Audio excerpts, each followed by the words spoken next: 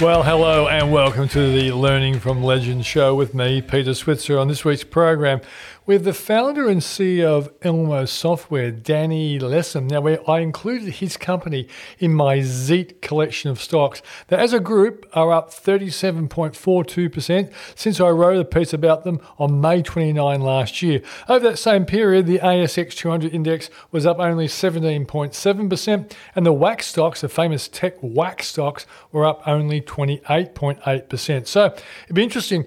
I have to confess, having a small investment in all four stocks, that's Zip Money, ELMO, EML Payments and Tyro, because I should put my money where my tips are, but it doesn't stop me continually testing my selection. And so I've caught up with the founder and CEO, Danny Lessem, who started this very small business and now has over 500 staff and is growing rapidly. And then I catch up with private equity innovator Bede Moore, who once shared a room at Harvard with the inimitable Mark Zuckerberg. His Antler fund group actually invests in micro-cap tech stocks, looking for the next Afterpay or next DC. This guy is really interesting. So, without any further ado, let's meet Danny Lessem. But please don't take this as a stock market tip. It's purely brilliant financial insight. So I'm talking to the CEO of ELMO Software, Danny Lessem. Danny, thanks for coming on the program. Always a pleasure, Peter. Danny, I guess a lot of people don't know ELMO Software at this point in time. People in the stock market would, I'm sure. Got a great ticker code, ELO, one of the great rock bands of the, 70s and 80s. But why don't you tell us a little bit about what ELMO Software does before we get to know you as a founder and CEO and understand the potential for this business, if the potential is there. Because I'm going to be totally objective. I should reveal I am invested in ELMO, but not a lot, just enough to, I always like putting skin in the game when I like a company. But so Danny, tell us about ELMO Software. Yeah, so firstly, it's software as a service, very important. It's hosted on a server and it's served out to our clients. So it's not your traditional on-premises software. It's much more contemporary. So it means that businesses that subscribe to the software, they don't have to worry about the hosting requirements, and they just tap in and it works. So it works really well. Where we work is we work very much in the human resources domain, and that's assisting organizations to manage and automate human resources process. We've widened the solution to include functionality to facilitate payroll and also most recently expense management. It's a very broad solution. It's what we call in the industry a convergent solution. So it's integrated, it's interoperable. And what it means for our major stakeholders who are the employees themselves is that they have a single dashboard, they have a single user experience, and it's quite easy for them to go through the tasks in interacting with the company. It also assists the company itself, the administrators of the system, that they have a single dashboard to manage HR process, and they've got a single reporting tool. So that means that they can carry out their functions very easily in this integrated platform. Okay.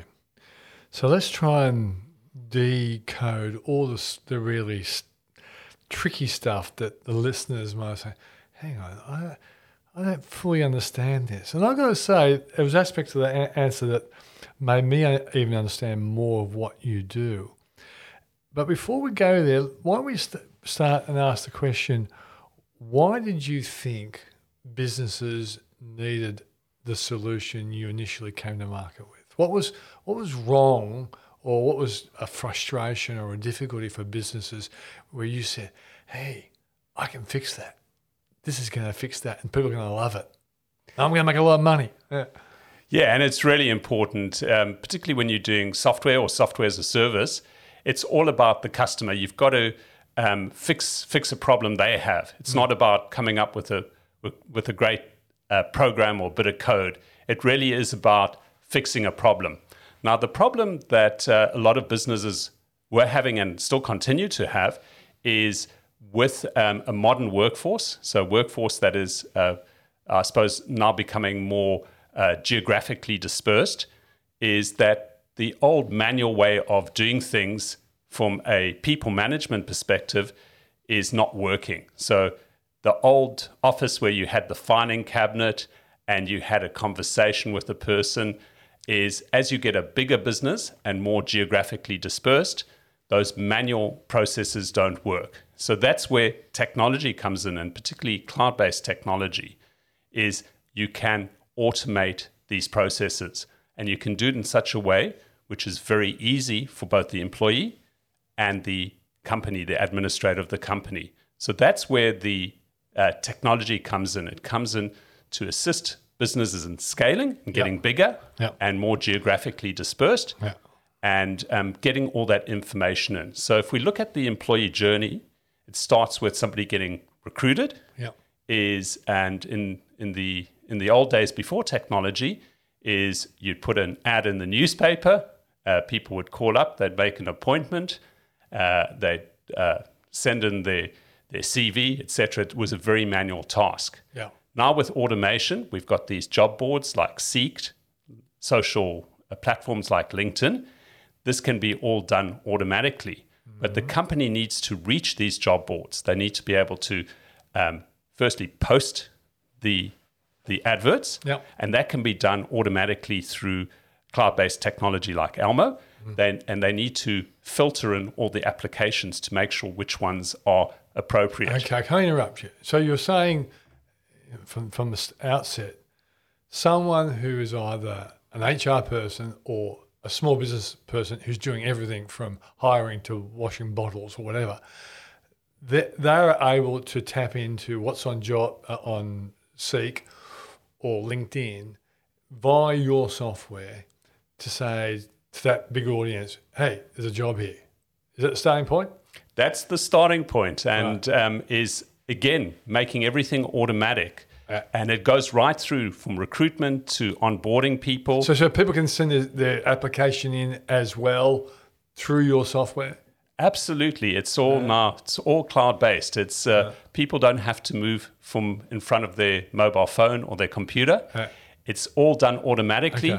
And it's a two-way conversation. I'll keep interrupting you, mate, because I'm thinking, I'm listening to this, that I didn't have a clue.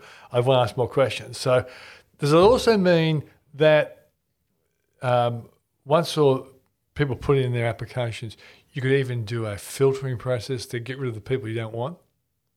That'd be a really hard one. I've asked that question, but some people will be thinking that.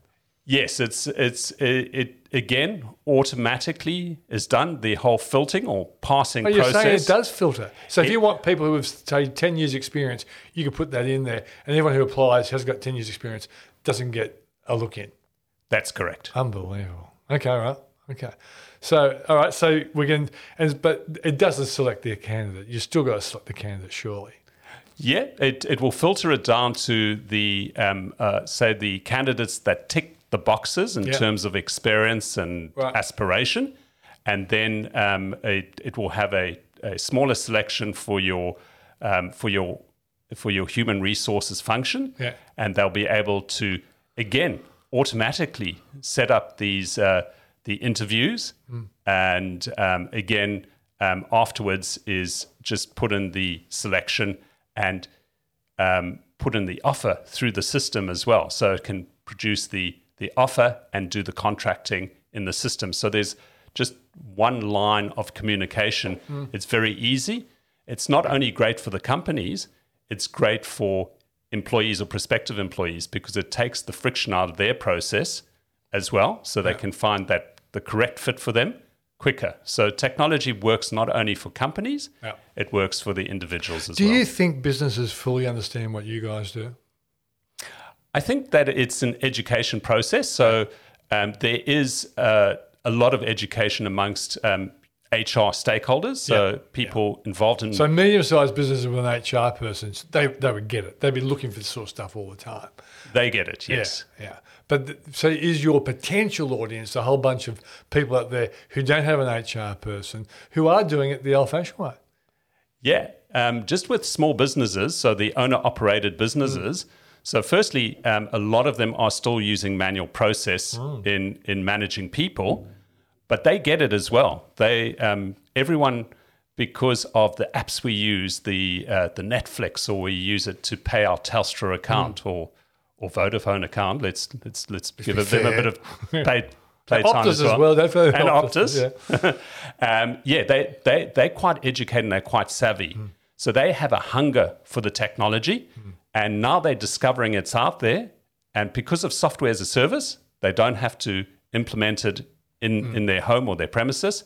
They can just tap in through a subscription. So they have an enormous appetite for consuming human resources-based technology. Okay.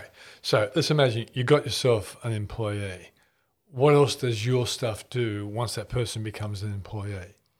Yeah, so it assists in onboarding them. So if a person gets that offer and they sign up, they'll get a notification introducing them to the team, doing all the bank account stuff, the tax filing, declaration. That's all done. The accounting team will love that.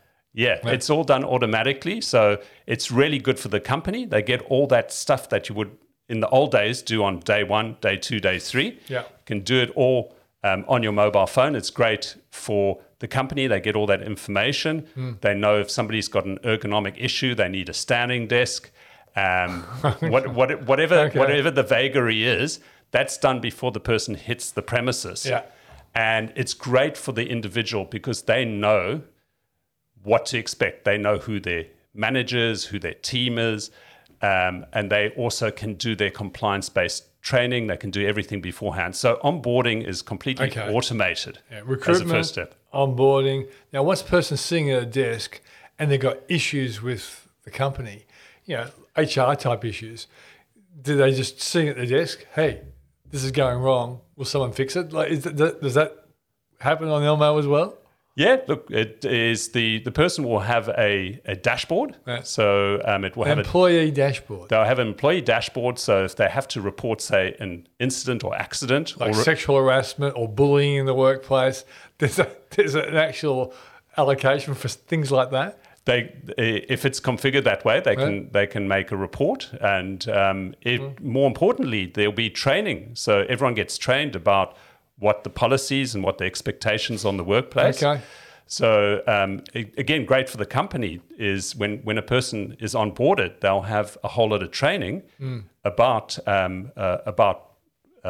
sexual harassment, about bullying, etc. So all the rules of the game.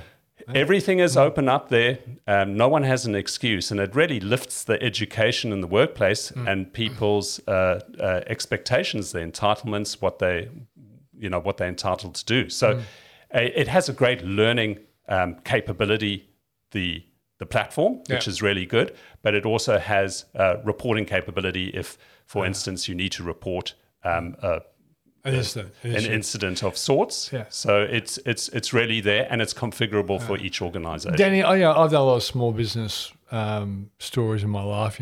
Formerly was the small business editor at the Australian, and I've grown my own small to now a medium-sized business.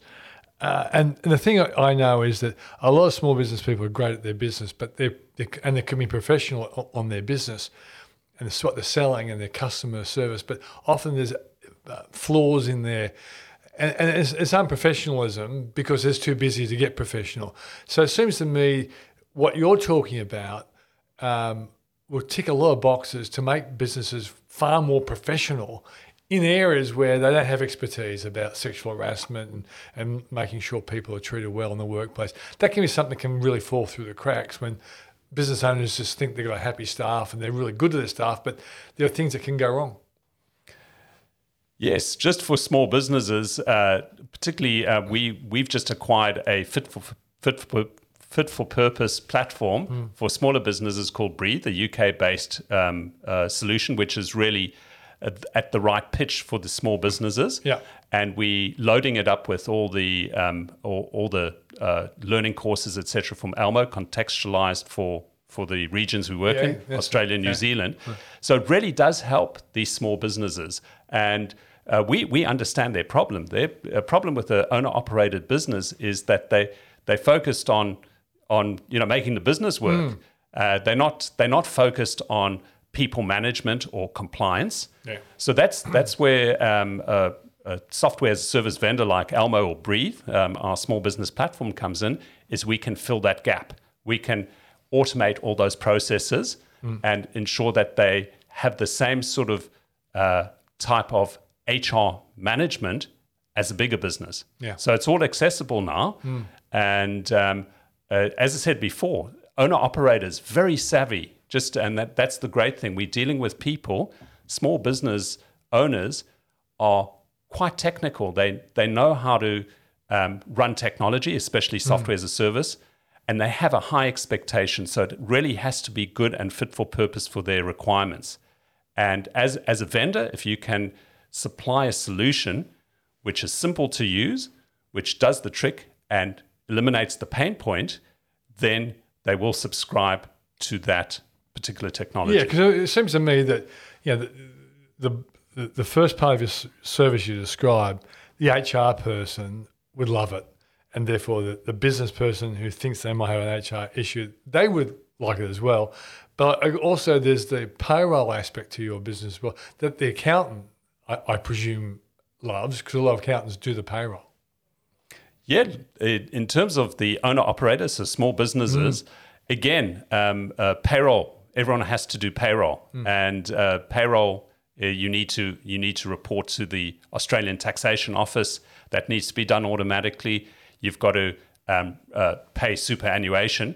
Now with the ELMO payroll or the Breathe payroll, which is integrated into this convergent solution, that's all done automatically. Obviously, you've got to put the inputs as an owner-operator, but all the payments to the relevant parties, that's all now figured out for them. So it's really simplified the process.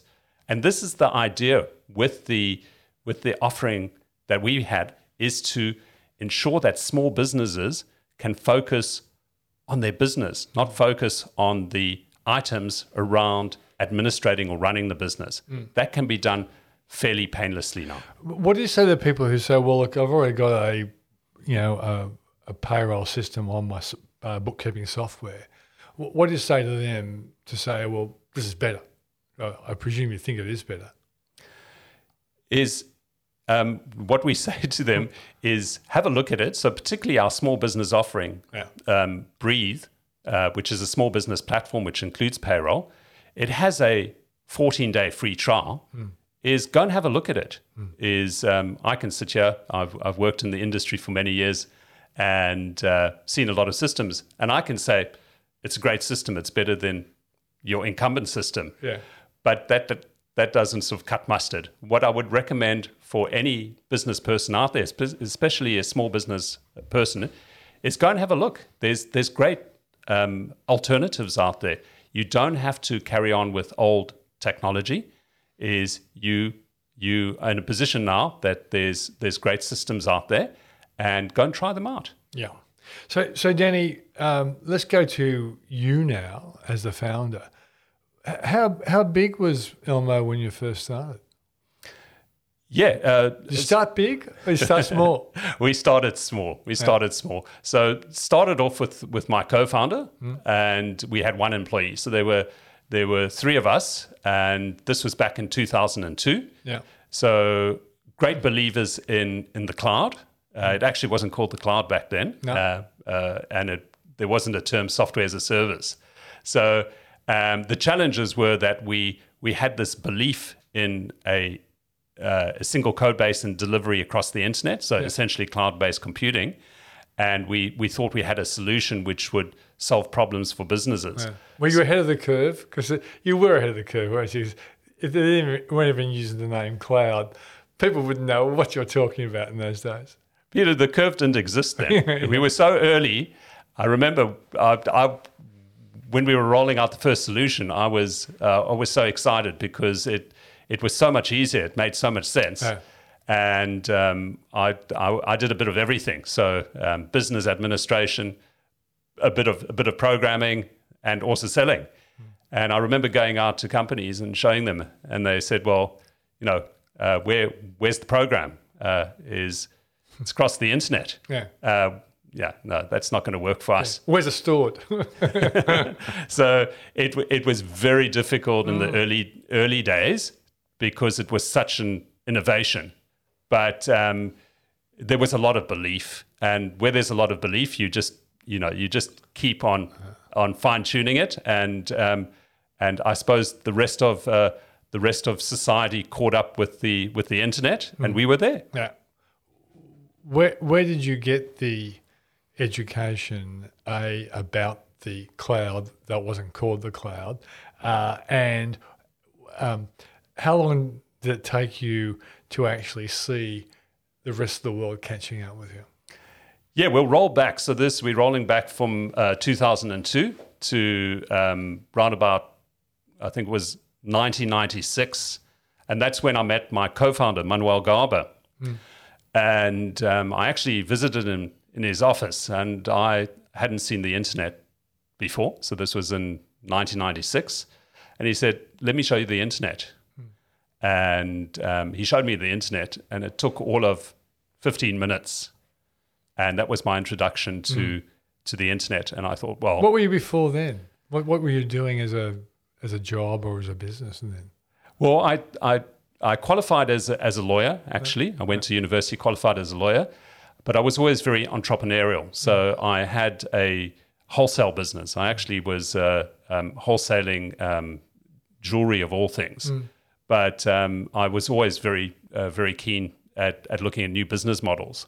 So we take that entrepreneurial background and we overlay this sort of light bulb moment with the internet, and that sort of set me on the course that I'm on today. Yeah. Cause my first brush with the cloud was when Steve Ballmer came to Sydney. And I must admit, I can't remember where it was, but it was early in the 2000s. And it was at the Regent Hotel, which now I think is called the Four Seasons. And Microsoft clearly brought him out, and I had to interview him. And he actually made the point. He said, this cloud is going to be the game changer. He said, it'll take some time for people to get onto it. He said, but when they do, there's going to be so much growth, so much change, so much innovation because of it. So you certainly were into it early. But was it frustrating that, because you also had the dot-com bust between 1996, well, 2002, the bust was in 2002, wasn't it? So how long did it take, do you think, for business to really start to understand and start thinking, hey, this guy's onto something? It took a bit of time. So starting off ELMO back in 2002, there was a lot of resilience to cloud-based technology. So resilience or resistance?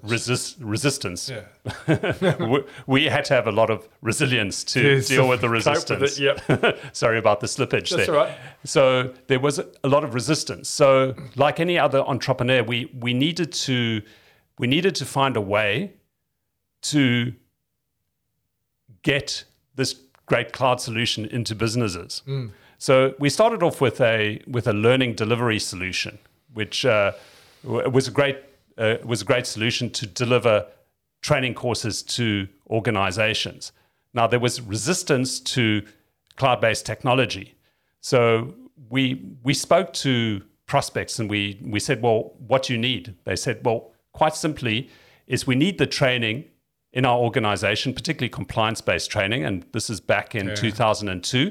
There was new legislation around occupational health and safety then.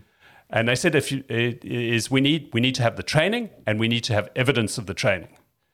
So very, very simple. We said, well, we can do that as well.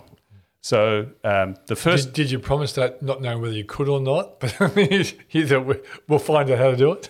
No, we said we could do that. So the first thing that we did is I went back to the office and I said, well, this is what we have to do, is there isn't a belief in the cloud.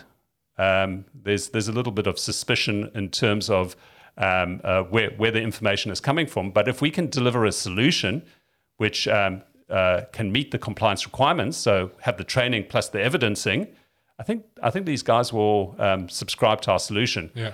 So we hired a specialist. It took us about a week. We found a specialist in occupational health and safety, and we we wrote out, we asked her to write out 20 modules. 20 modules. What were the most important aspects of discharging that duty of care or compliance? Were these just headings for 20 modules? Because she'd take a bit of time to knock those modules up, wouldn't it? Yeah, she started knocking them out. I think it took 6 to 8 months. Okay. And write some questions, and then we wrote the code. And then we went back to the same companies, and we said, well, we've got the solution now. And here's some training. It's pre-built training, and you can edit it as well, because we made it that way, and you can edit the questions. And then they looked at it and they said, well, you've actually solved a problem. Is now we have training and evidence. So we'll take the cloud delivery. So the cloud delivery was in the background, but we solved the pain point. And that's how we started off. It was proof. You proved you could deliver on your promise. Yeah, and it's much the same as other stories in terms of cloud, is if you could deliver content. So we brought the content as an offering in as well, and that became a second revenue stream.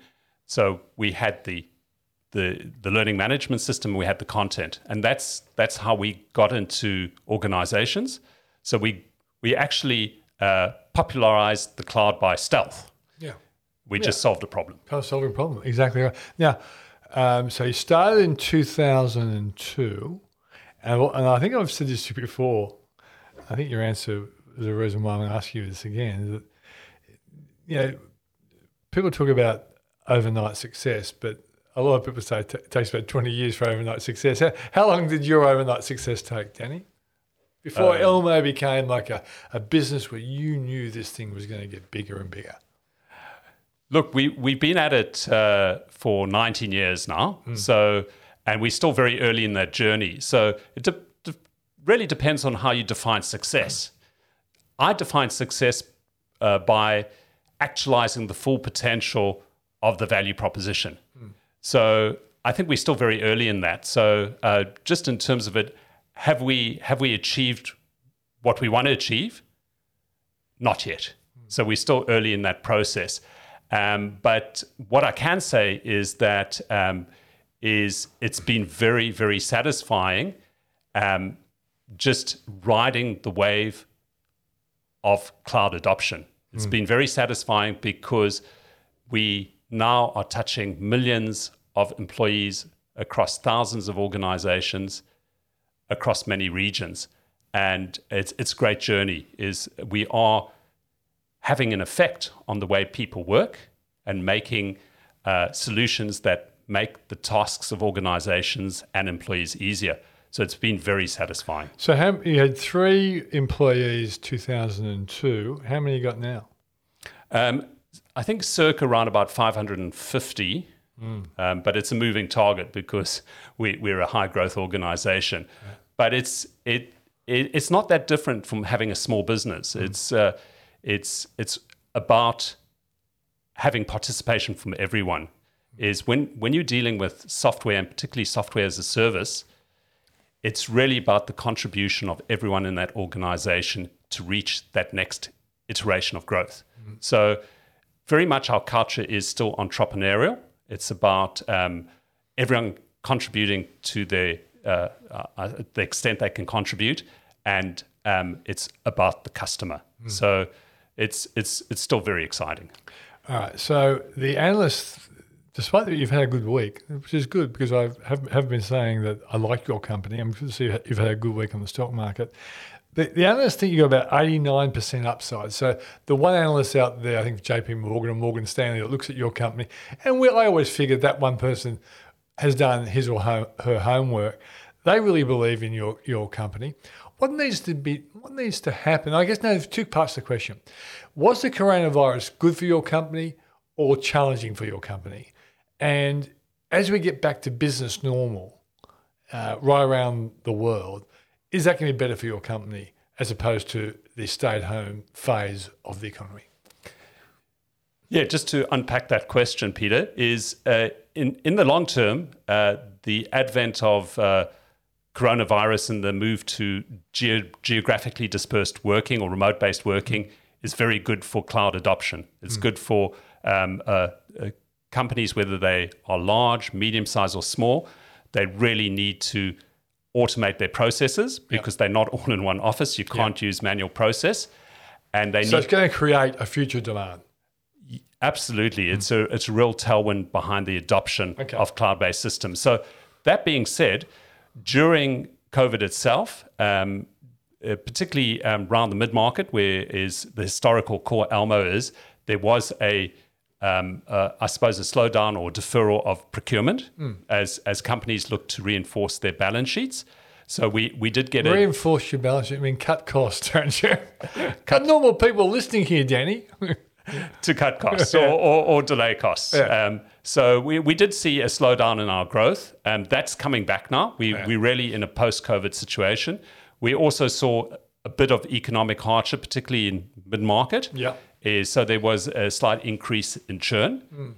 But again, what we see, the economic indicators, and we've just put out a HR benchmarking survey, and very interesting finding in that survey is which sort of substantiates that positive economic outlook we have now, is that 85% of respondents, and this was a large survey across 1,800 organizations in Australia and New Zealand, 85% of respondents are looking to either increase their headcount or at least remain the same in 2021. So again, we're really back in that post-COVID situation. So coming back to your question is, aside from some short-term slowdown in growth, the advent of remote-based working that came with COVID has been really good in terms of the adoption of cloud-based systems, and good for ELMO as we move into the second half of 2021 and into the new financial year.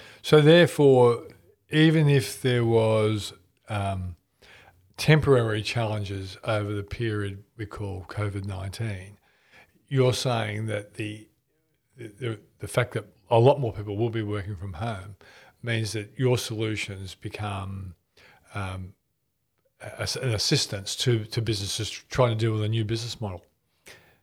Yes. So most organizations now have flexible work arrangements. So they need to have technology which allows them to work efficiently wherever their employees are. So, Danny, the future of ELMO, like you've got how many potential products could someone buy from you, and how much are they buying at this point in time? You always say that when you report, don't you? You always give that information out. Yes. So with our platform, there are actually 16 modules. So our customers can buy modularly. They only need to take a subscription on those functions that they need in that point of time. Yeah. So they can take up to 16. Just across our client base, on average, they have taken 2.2 modules. So there's a lot of headroom for adding the additional modules. If we look at new customers, let's say the new customers we took in the last reporting period, they've taken an average of 4 modules in that first hit. So there really is there's a big upside in terms of cross-sell to existing customers. Yeah. I read a brilliant article on the weekend, which I actually wrote, Danny, and it was based on a Harvard Business Review on the inability of people and businesses to change.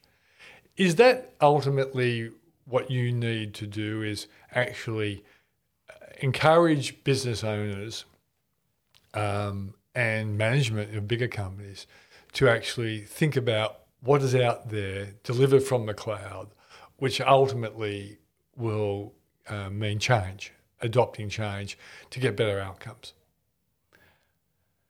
There's, I think, one thing that we've all learned through the experience of COVID is that you have to be flexible. So in terms of adoption of technology, I think it's out there. It's out there in businesses, in the economy, amongst people, whether they're small businesses or big businesses, is that things have changed. Yeah. And that tailwind in terms of the adoption of the right type of technology to assist the working of businesses through the change situation, I think it's out there. So I don't think it's really required at this point for us to talk about the benefits of the cloud or the benefits of our platform. It really is out there. It's such a big tailwind behind adoption. I do believe that is businesses will really step up in terms of their investment. They will ensure that they have the resilience to continue in this new post-COVID world. So I think that I suppose the horse is bolted in terms of adoption now. So it's not a question of convincing; it's a question of just ensuring that we have the best solution for our customers. Okay. Well, one last one. Think about Danny Lessem, the diamond or jewelry trader, pre-2002. And Danny Lessem, the CEO of a company with 550 employees, listed company, all things that anyone would be proud of. How have you changed over that time? Firstly, not diamonds. When I was back. Maybe the South African accent made me think of diamonds for some inexplicable reason. It was at the low end of the jewelry scale. So okay. So just in terms of my journey, it's been terrifically exciting. The exciting part is just being involved in cloud-based computing. It's the moment I remember that moment very clearly when I first had my introduction to the internet, and now everyone who's born now, they're born interacting with the internet. But that really changed my view of things, and where I am now is I suppose I'm very lucky. I've been able to start off at the beginning of that ride with cloud-based adoption. And I'm involved with a great company, and we've got a great bunch of customers who keep on showing us the right way to do things and the direction of the future. So very, very satisfied with my journey, but still very early in on the journey, and hope to achieve, I suppose, more for our customers, and just in terms of excellence in cloud-based computing as we go on into this new year. Well, Danny, as an economist, I think I'm entitled to call out a geek when I see one. But it seems to me that you were a potential geek even before you knew it, because you've obviously embraced and loved the journey of the cloud and all the stuff they can offer. And you seem to be getting off on it. I think that's fantastic. So thanks for joining us on the program, mate. Always a pleasure. Thanks so much, Peter. And just in case you're a podcast listener, but you don't check out my TV show on Monday and Thursdays, you can go to youtube.com/Switzer Media or search for Switzer TV on YouTube. And there we look at some of the smartest and brightest stock pickers in the country, fund managers, analysts, technical people who give us some great insights on some fantastic companies to invest in, and they've had a really good track record of late. So go to youtube.com/Switzer Media or search for Switzer TV on YouTube. Joining me now is Bede Moore, the managing partner at Antler here in Australia. Bede, thanks for joining us on the program. Pleasure to be with you. Thanks for having me. So why don't you just position yourself in terms of the company? What is your real position and what do you really do? Yeah, listen. I'm the managing partner here in Australia, and I launched our fund and our business here back in 2018. And I have responsibilities for Antler funds in India, China, and into a few other markets that we're launching across APAC. My primary activities have been running the Antler fund here in Australia, which invests into early stage tech companies. Okay. So before we start to understand the fund and Antler itself, who is Bede Moore? There you are, sitting around with a T-shirt. Of course, you have to because you're chasing tech companies. Tech companies would not talk to you if you weren't wearing a T-shirt. That's right. I've seen Silicon Valley. All my knowledge of people like you comes from Silicon Valley, the TV show, not the actual place. So who is Bede Moore? Where have you come from?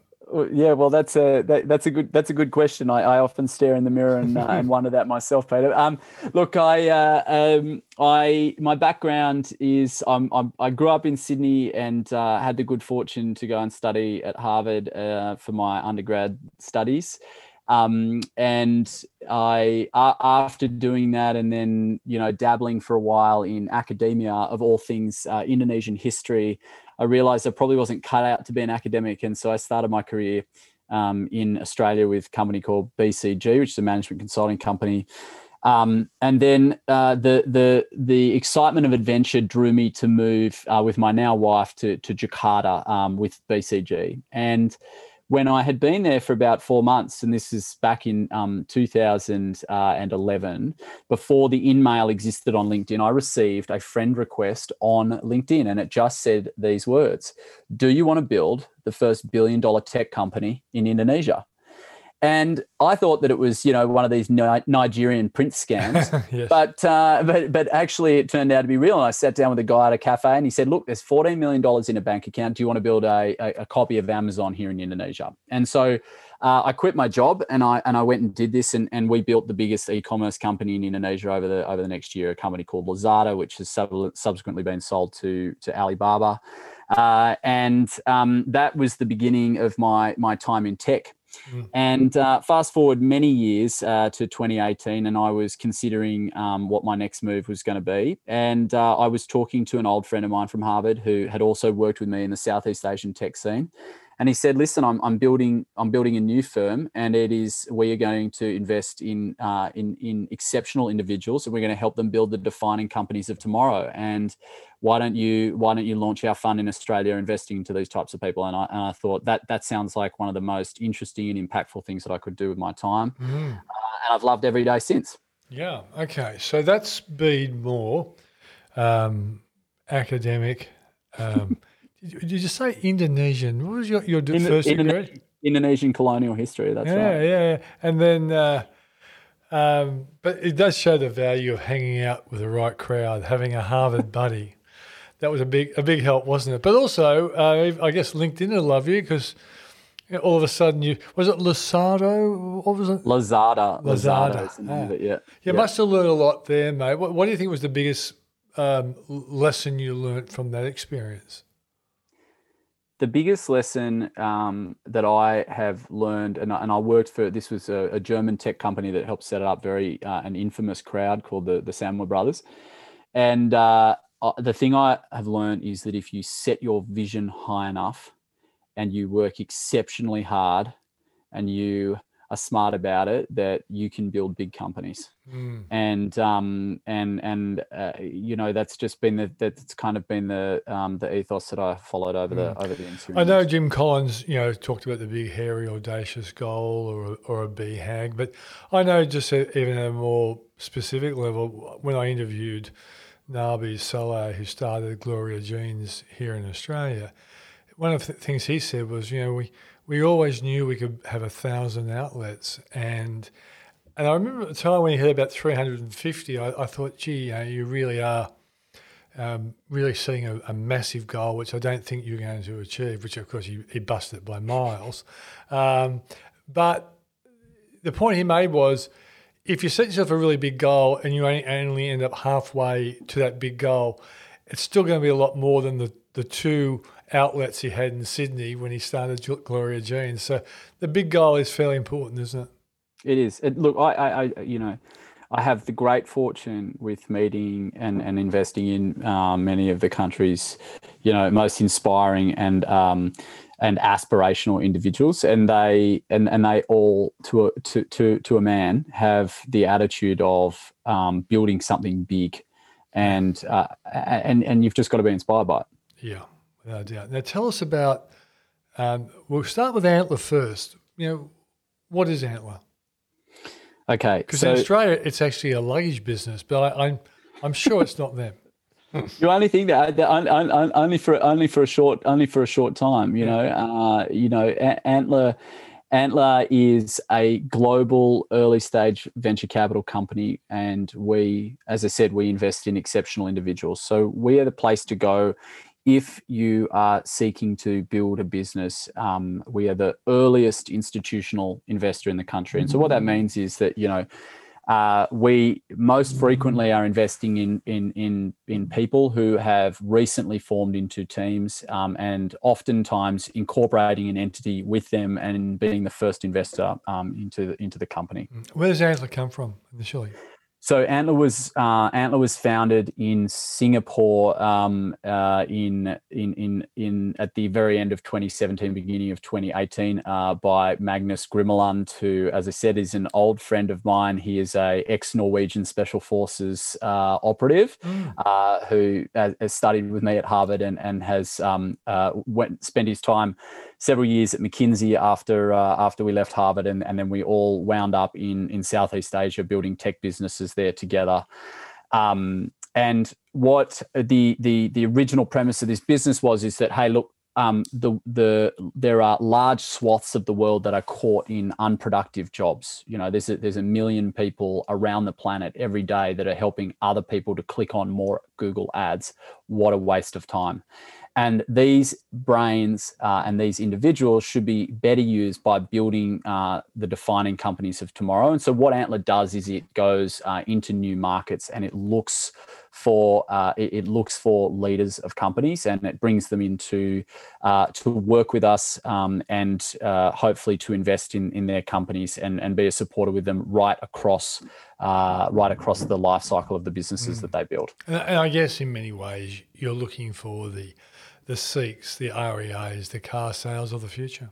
That's right. That's exactly what we're looking for. I mean, and look, the evidence is already plain. Like, Australia has demonstrated really an impressive ability to build globally relevant technology businesses time and time again. And we think that that's going to continue happening. And that's part of the reason why building a fund in Australia was a high priority for Antler as a global business. I guess it's fair to say that the guys at Afterpay and Zip have shown even the Americans what kinds of things can happen if you think outside the square.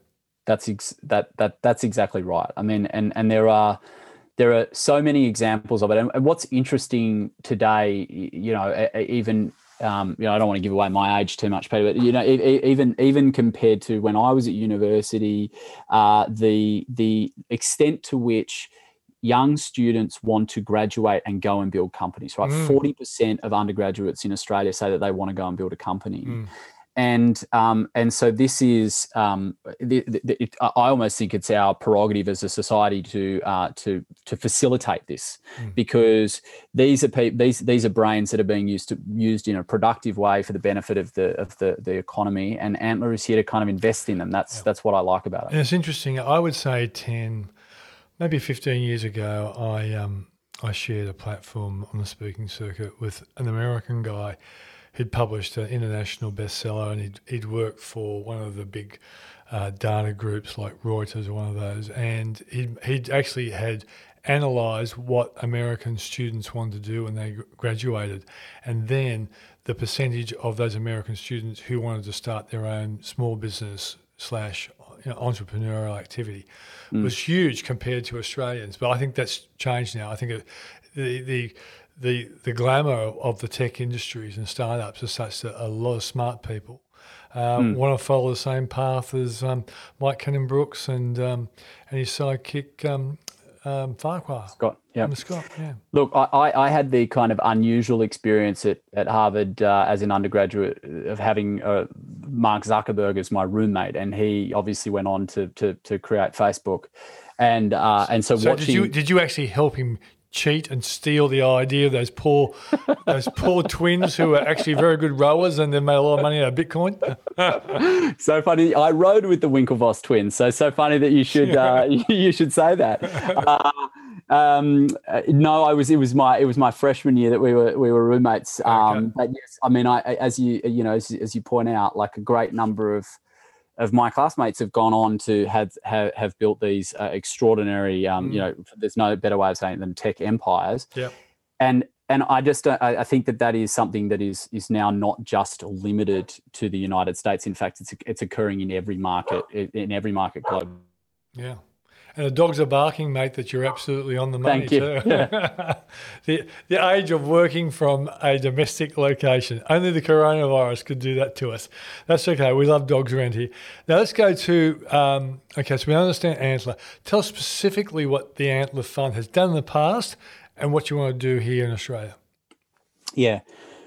So I started our office here at the end of 2018, and we formally launched in March. It's almost exactly 2 years ago today. So we're almost celebrating our birthday. At the time, our aspiration was to raise a $30 million fund and to invest in about 150 different technology businesses across Australia.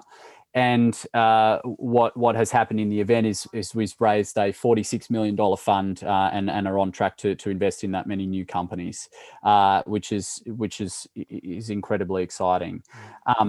And really what we've been doing is scouring the economy, looking for researchers, corporate leaders, entrepreneurs who do want to do that, who have innovative ideas that they want to build and scale to a global audience.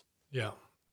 So as you've been going only a couple of years, are you able to pinpoint, don't worry if there's a dog there.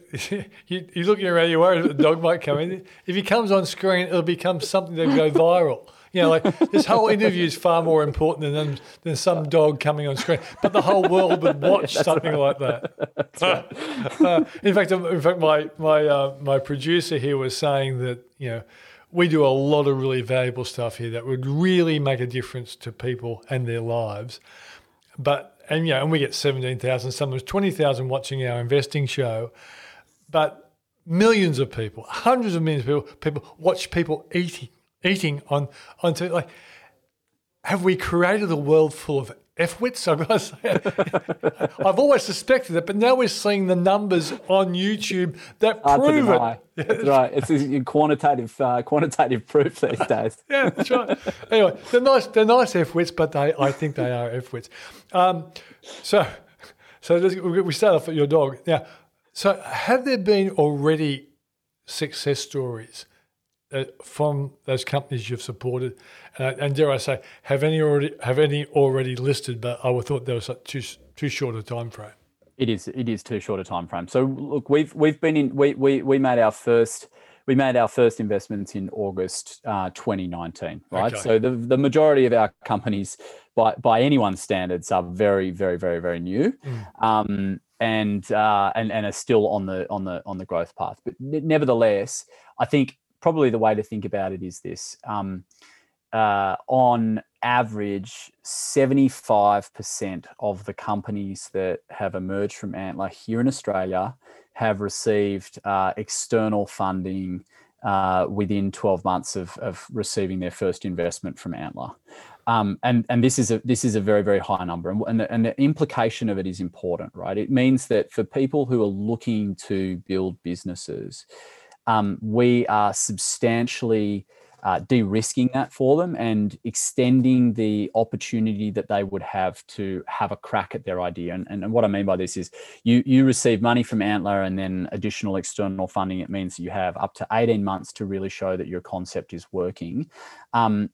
To replicate that as an individual in the funding market is a very, very difficult thing, and lots of people do it, but it's a difficult thing, and this is the kind of one of the many unfair advantages that Antler kind of bestows on its companies. Right. So, is there a standout in your mind of one of the companies that you are funding that you think will fast track to success? Look, and be 100% right. Yeah, can I be 100% right? Look, yeah. I think I actually think that there are a number of them, but I'll talk about some ones that I think you might find interesting, yeah. And that bespeak the kind of nature of what we're doing. So, really, an obvious one that stands out was from our first cohort. It's a company called Zalient, and Zalient offers or provides the world's fastest computer vision. And the basis of this company was a piece of research that was undertaken in Melbourne by Shivy, who joined our cohort, and he had been he was a neuroscientist and then became an AI engineer when he worked on Australia's first bionic eye. Yep. And he realized that there was this concept called selective attention that the brain applied when it was trying to work out what to provide in high definition and what to blur in your field of vision. And he wrote that into an algorithm, which is now applied in Xalient, and it operates 70 times faster in certain circumstances than the nearest competitor.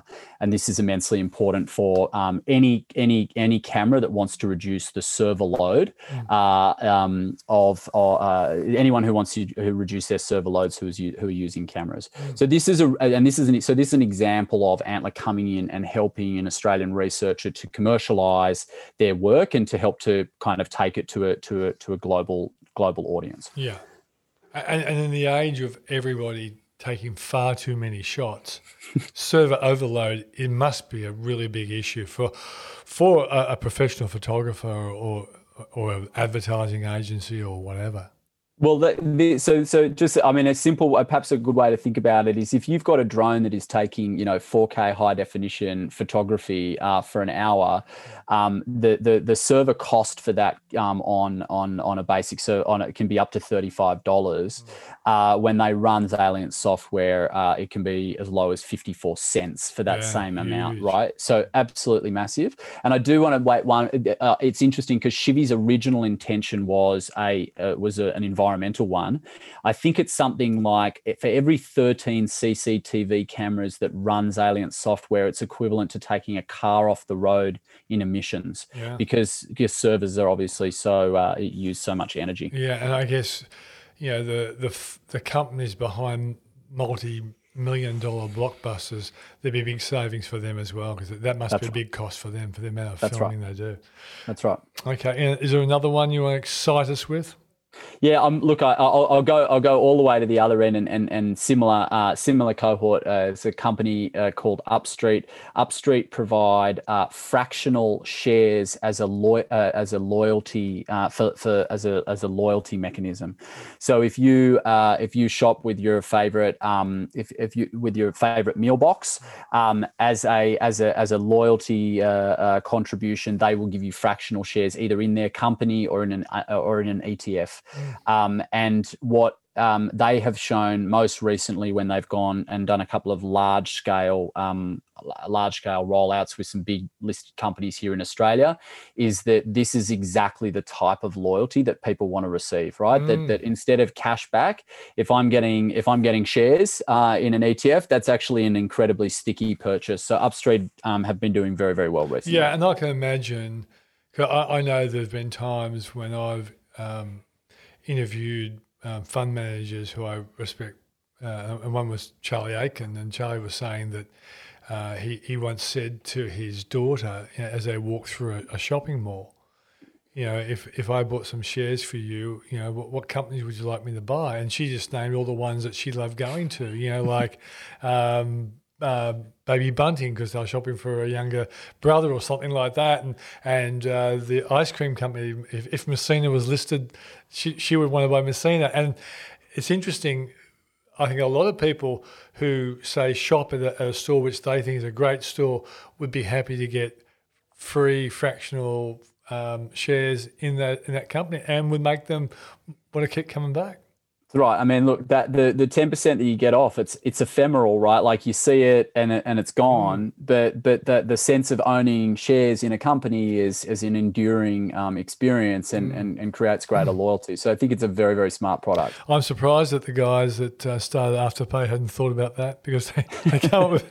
And I taught Anthony Eisen many years ago, and I'm surprised Anthony hasn't come up with it. Well, they've got enough money to buy it, so if they're listening, That's right. Exactly right. All right, mate, let's go to the plans for Australia and new funds. Are you expecting to do a new fund soon? Oh God, hold on. This is exhausting. 24 hours after we announced that we are launching in Melbourne officially in June, you're asking me about new funds. God, It's okay. Well, tell us about that one, because you talked about the one in 2018. Yeah. I haven't really asked you about the one that's launching in June, and maybe it was supposed to be the leading question for you to mention that rather than having a go at the interviewer. But go on. Listen, so we just announced that we are going to launch in Melbourne. So it'll come out of the original fund. It'll be making the same investments, but we will build a presence over the next couple of months so that we launch our 5th cohort in Sydney and our first cohort in Melbourne together in June. Look, we're incredibly excited about it. Not just in Australia, but as a global business. Melbourne is close to level pegging with Sydney in terms of companies that it produces, impact in global technology, and number of people working in tech in Australia. And so it just felt like a natural progression for us now that we have, now that we've kind of launched and bedded down the model here in Australia. And it's the opportunity to just find more companies to invest in that we're most excited about. Okay. I guess some people listening would say, well, where do these guys get their money from? I know your former New Age Viking, you called him a special forces person from Norway is just a New Age Viking, I would have thought. He kicked off with 14 million or something like that? No. Sorry, that was the Lazada story. Sorry, I got the stories wrong. But okay, where is the money coming from? So my partner and I, Ant, raised the fund predominantly down here, and there are some private investors. From private investors. Yep. One of the Facebook co-founders is an investor in our fund, and numerous other big Australian family offices. A lot of existing technology investors, high net worth people. That's who it's made up of. But private investors, yeah. So when you go for the fund of the future, which you weren't happy to talk about, how some people listening to this might say, "Hey, I'd like to be a part of that in the future." So do you have to have gone to Harvard to get a crack at this kind of thing, or what? No, absolutely. You do have to be a sophisticated investor invest in a VC fund in Australia at the moment. But no, look, we will start preparing to raise another fund next year. Because we're about halfway through our deployment period now, so that's actually the time that we'll start to go out to market with it. Yeah, look, the people who are interested should probably just drop me a line. I think it's the simplest way. I'd love to get to meet them. And look, we're always the great thing about what we do is we really, because we are getting in on the ground level with people, there are always interesting stories to engage with at Antler. Like, you never know quite what we're going to see. We see some pretty wild and wacky stuff, and so we find that our investor base is I think very, very engaged because it is such an interesting thing that we're trying to do. Yeah. So both investors and potential recipients should just contact you, drop you a line. Don't do anything high tech like an email or a text. Drop you a line, ring you up. Okay. By the way, if someone looks for a phone number for Antler in Australia, is there actually a place where they can find that phone number?